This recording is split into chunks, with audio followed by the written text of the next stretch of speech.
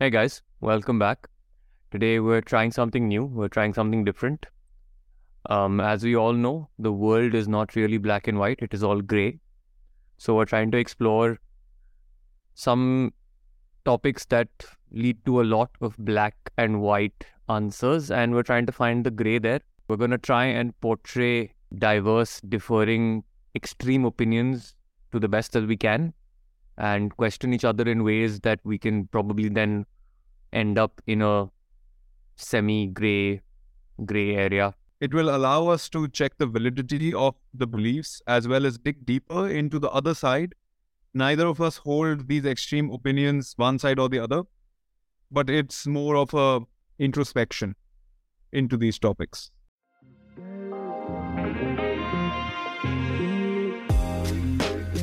Welcome to the Thought Bistro podcast with Akhil and Vishra as we deep dive into a variety of interesting and thought-provoking topics. Join us as we explore the world of ideas and broaden our collective horizon. We've heard so many opinions in the world. Sometimes people are like, there should be no pineapple on pizza. And they are so extremist about pineapple on pizza. The question is why? And what if somebody does enjoy it? And what is food about? So we'll be going deeper into such topics of debate. And there'll be like a question answer session where, we'll question the extremities of these. And I don't think either of us hold whichever opinions we're trying to present. I think we are going to be exploring opinions from a very extreme perspective, and neither of us are very extreme people. So let's see how well we can play the roles of being extreme human beings, and let's test our debate skills. Let's start with the controversial one. In my opinion, tax collection by nature is kind of a farce. What I think on this front is that a lot of the times governments are forcing tax collection as something that saves a nation, and governments are forcing tax collection as something that becomes redistribution of wealth. But by its pure nature, it fails to accomplish the said things that it goes on to specify. Let's start with a very simple example. When the government collects the money, government, being the biggest monopoly of a nation, has access to all of that taxpayer money to do whatever it feels is necessary or whatever it feels is right. A lot of the times, this money goes into unnecessary projects. For example, building a park or building some other kind of institution which is not for the welfare of the people. Building a new parliament house when it was not a requirement by the country. Or I read in recent news where Canadian government paid north of $10 million to house 100 people in a hotel during COVID. That $10 million has come straight out of the taxpayer's pocket. Taxation as a way of wealth distribution is just an advertisement and not really an actual source of wealth distribution. So what do you think is another way for governments to gain revenue? Because taxes are one of their main sources of income, right? The question is not how the government should raise revenue, whether by taxes or elsewhere. The question is what is done with this revenue that the government is gaining. If my taxes are levied to be used for my military, to be used for my hospitals, to be used for education, to be used in projects that are not positive cash flow projects, but are necessary for a social good, it is understandable. But then the taxes should be limited to that. The government's role, in my opinion, is to play that of a referee and to prevent malice from the system. But when the government starts playing a role where it tries to do everything and it tries to assure that I am the prime decider of where the money should go, hence I will collect more money because in my power I am better than a capitalist society, that's where society starts to fall. So do you think there has to be a non-governmental or an organization or a committee that is disconnected from government that sort of approves or disapproves projects from the government? I think the answer is not as straightforward as a third-party institution to validate it. It's more of a what kind of projects the government should actually get its hands into and what kind of laws that the government can make in order for there to be lesser malice. then it is about what kind of policing it can do to actually implement those kind of regulations. And some governments actually are doing it pretty well. I think a democratic competition becomes essential in these kind of debates. So what you're saying is that instead of getting a moderator for the government should play a role of moderator and get other people to do these projects and get private sectors, companies to do these projects. Absolutely. And that is primarily what capitalism is built around. What capitalism does is it gives a demand and supply incentive to companies to do this, to gain profitability out of it. And the projects where there is no profitability, that is where taxation should be used. The projects where other people are not being able to make money, but it is for the good of the society, such as healthcare, such as schooling, and such as military, which becomes an essential part of keeping peace. The police force should be paid properly so that they do not have an incentive to take bribes. And these institutions should be well run on that front. The definition of well run, again, is a very deep one, but that's like the overarching theme of the conversation. Given that it's a private sector company that is doing the job, how would you go about, say, getting rid of corruption, making sure that the process of selecting the company is fair? Because there have been many instances where when jobs such as these have gone into the private sector, there's been a lot of corruption going on in the selection process. There's been a lot of corruption in terms of the project being executed, etc., etc. Again, I think that question becomes that the money is coming from the government's pocket. The initial investment should also be made by the private sector itself. And what that would do is it would allow open competition into these fields. If you want electric grids, right, you allow companies to come in and set up the electric grids for the people. And you allow multiple companies to do so. You allow multiple companies to bear the expenses of these and bear the losses on these if there are any.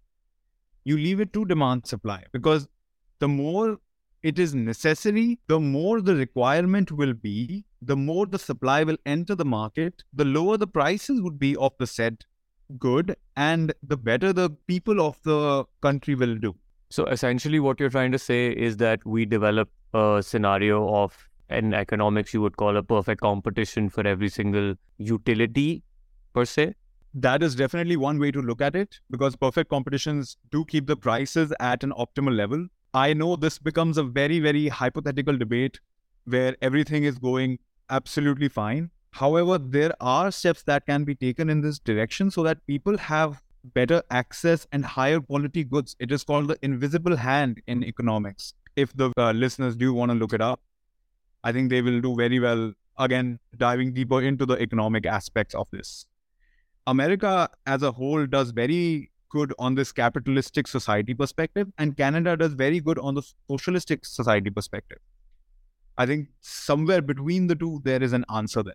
So how would you go about preventing a monopolistic scenario occurring in this case? Because there hypothetically could be a big company that comes in, underbids everyone else for the project and makes sure that they get their hands on all the projects that are coming up, and creates a scenario where that company is in charge of one particular utility, making that company in essence a monopoly. How would you go about preventing that? That is a very good question. And that is where the practice of antitrust laws come into being. That is where the laws of anti-monopolistic practices come into being. That is where the government should play the referee and say that you are becoming too big. For example, there used to be a company called ExxonMobil, and ExxonMobil became too big for its pants, and then Exxon and Mobil had to split up because they owned they primarily owned all of it. Similarly, there used to be a company called Enron, and Enron had its hands on the complete electricity grid of California, and they had to be taken out of California on that front because they were misusing their sources and they were misusing their power. Also, if the companies are just underbidding everybody else, they'll probably not stay profitable for long, which again, since the government is not the one supplying them with the money, and since the government is not the one subsidizing all of this, they will go out of business by themselves. You don't have to do anything for them to go out of business. So essentially what you're saying is that you don't have a problem with the way taxes are collected. You think the process of collecting taxes is fair, but the way they're utilized is where your problem lies. I think that is definitely a very good way to put it. The other problem is that the people who actually do know how money works lie in the private sector, and they will not go and work for the government. The way the government officials are put into place becomes more of a popularity contest than a skill-based contest, and giving so much money in the hands of one monopoly and hoping they will do everything. It just becomes a blame game by the consumer saying the government has not done this for me, and it becomes a blame game from the government saying that we are only so capable that we can only do so much. I think there has to be a good middle way for this to happen. I think speaking of middle ways, this is a very good segue into the topic that I was thinking about. As you said, right, that the government places people based more on a popularity contest than it does on skill. So I've been thinking about this whole thing of budgets, right? Because India just had its budget for 2023 today. And, it was touted the quote unquote election budget as it was the only full budget, or it was the last full budget that this government would come out with before the elections that are to take place next year. So it got me thinking that, what exactly is an election budget, and why is it that we allow things such as general elections to determine how a government would, say, spend its money for the next 1 year? So a lot of people were expecting, taxes to be reduced, because if you reduce taxes, your consumers are happier because they are getting more money in their pockets, so they're more likely to vote for this particular government. So I started doing some research as to how budgets are affected by upcoming elections. And do they actually affect the budget at all? Or are they just, is it just something that people have in mind? And is it just some narrative that people use? So I found a paper written by Min Shi and Jacob Svensson, where they examined the relations between elections and fiscal policy. And they found that the fiscal deficit increases by almost 1% in election year. It's a lot more prominent in developing nations rather than developed nations.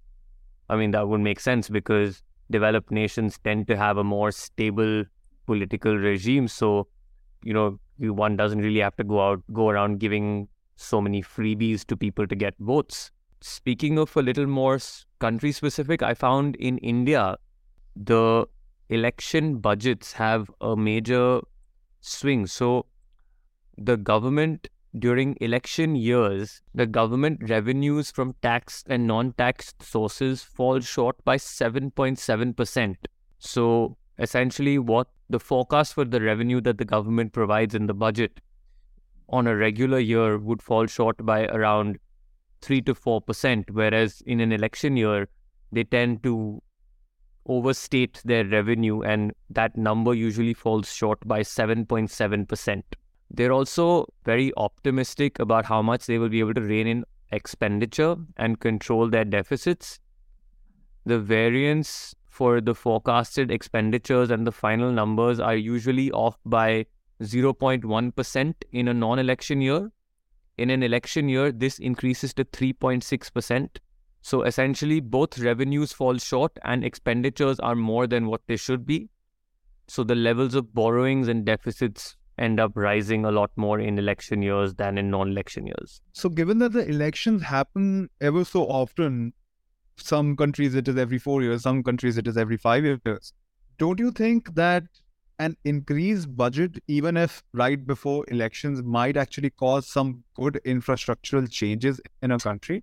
Good infrastructural changes would have to be a little more long-term, right? Just giving away some tax reliefs or some freebies just before an election year doesn't really end up translating into long-term gain.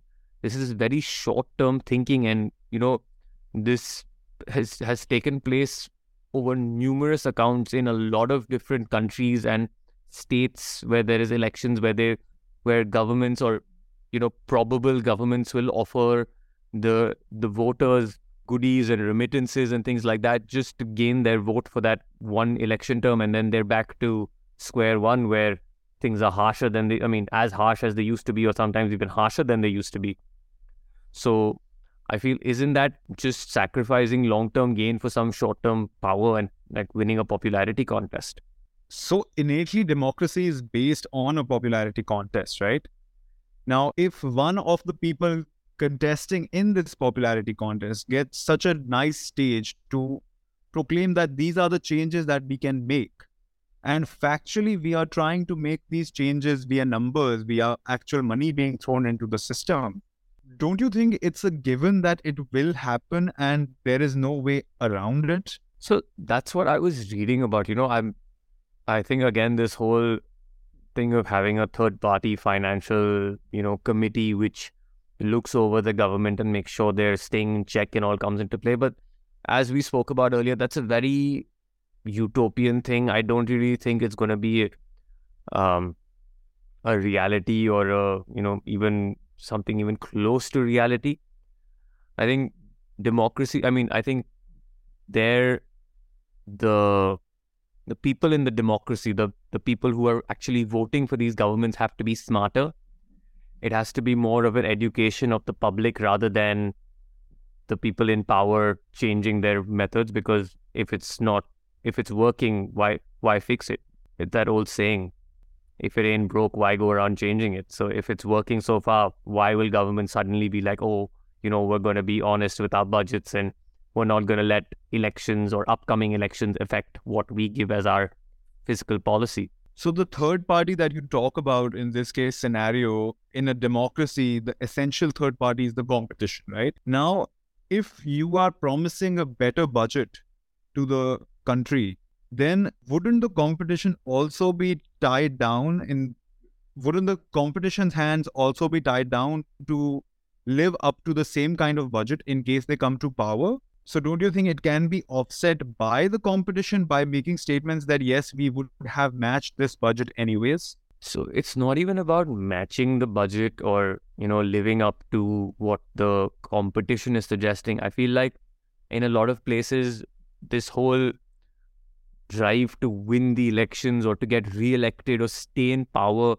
overtakes this whole, what I believe at least is the primary objective of a democracy or of a government, to make the country go forward, to fuel growth, to improve infrastructure within the country, to make sure that people are more educated, there is more jobs, things like that, rather than just one year you have lower taxes and you're allowing people a little more rebates on their taxes and things like that.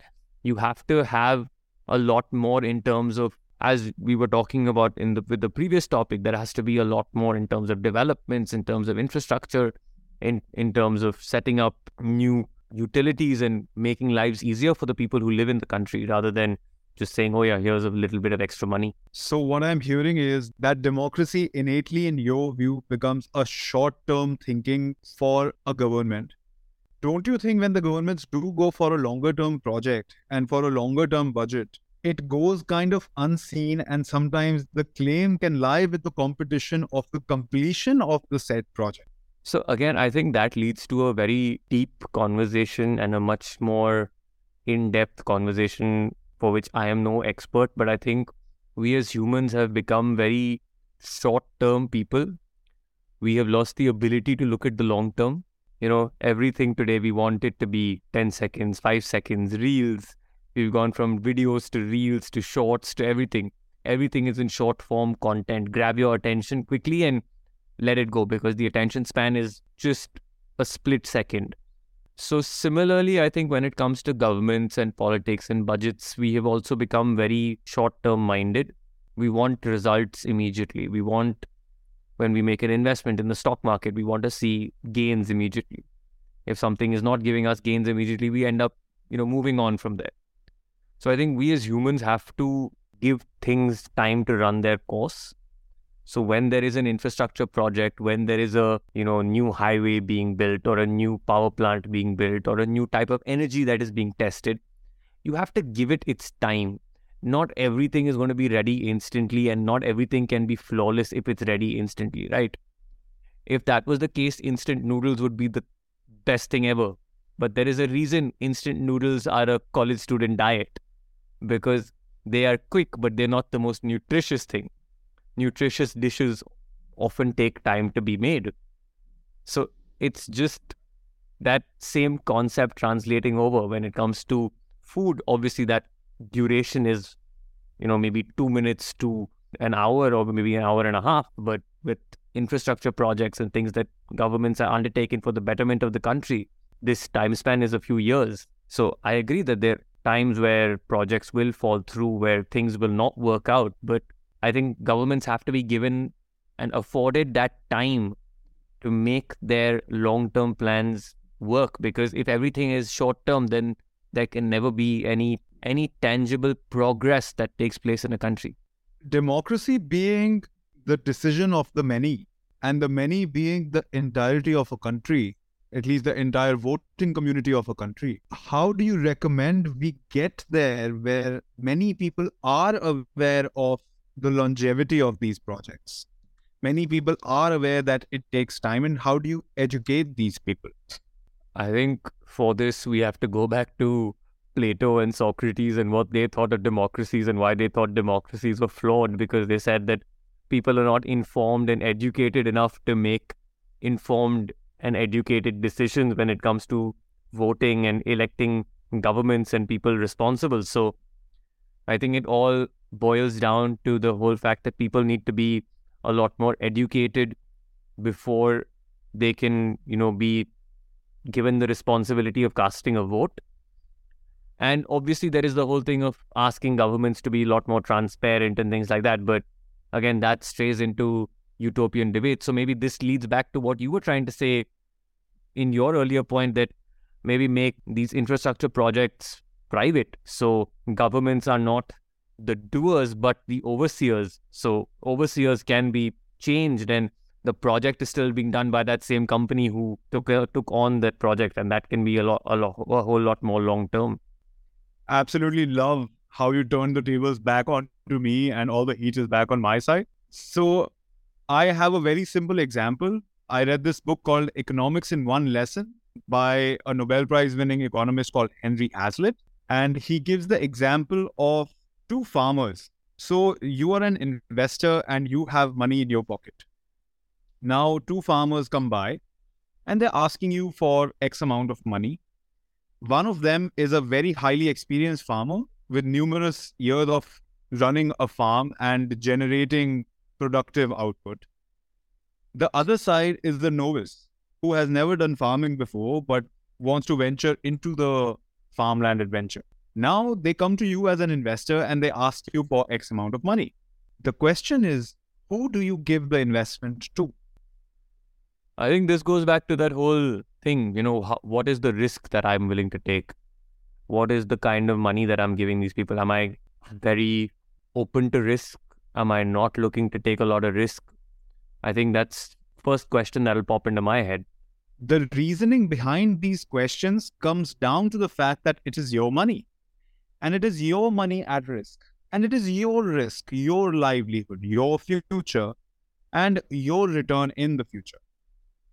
Now, if I give your money to a third party in order to invest in these projects for the third party to look better, that third party becomes the government. When I give taxpayer money to the government can later advertise that I got new people into farming. How did the government get new people into farming? Using your money, irrespective of what your risk profile would be. And if I were concerned about the fact that, this new farmer will not be able to enter the pool of farmers, even if they want to, there are specific funds called growth funds, venture funds, which are willing to fund these projects. And if the project is not going to be a profitable one, maybe the country should not be undertaking such projects. So then the farmer needs to use his brain and go into a different kind of project. That's where the birth of new technology comes in. That's where the birth of new kind of products come in. And I think government playing just a regulatory role, that nothing weird is happening here or nothing fake is happening here, or people are not just trying to hide away in darkness, that would be the ideal world. Yeah, so I think essentially what we're both trying to get at through our different perspectives and through our different, routes that we have taken, is that we want the government to do what it's doing, And obviously, it has to look after its own interests. But at the same time, for it to look after the interests of the country as well as those of itself, it should take on the role of delegator rather than the role of getting into, the nitty-gritties and getting its own quote-unquote hands dirty. It has to maintain its distance. It has to maintain that perspective so that it can be like, oh yeah, this person's not going about this correctly. So hello, we need to pull you up, or this is the way things should be done. This is our vision, and here it's up to you, the people who have voted us into power, who have the company, the resources, the expertise to pull off these projects, to do that. And on your front, I think the government, instead of dressing up to look good, needs to stay on that pitch. Just point its finger for an out, or get its arms wide for a white ball, or blow the whistle for a foul on a player, rather than go there and, this referee in a white hat trying to take the ball and trying to bowl himself. That would be very funny in sport, and it is happening in our lives on a daily basis. We just don't see the irony. For the final disclaimer of this episode, it was a heavily opinionated episode, with most of it being our opinions. And we would love for all of you to go and fact check us, bring your side of the opinions and what your understanding of our opinions are. Even if you want to throw abuse at us, do it in the comment section and tell us why you would throw the abuse at us. Tell us why you feel our opinion is in a negative manner. This was all our opinion. I think we started off with a little bit of fact here and there where we could, but it developed into just us trying to defend our stances and trying to take stances which mean we may not be the most comfortable taking. But we're doing this to open up some more discussions with you guys. We want to talk to you. We want to know what you guys think. So we've chosen a couple of polarizing topics so that you are polarized, so that we get some extreme opinions, so that we can have some discussions.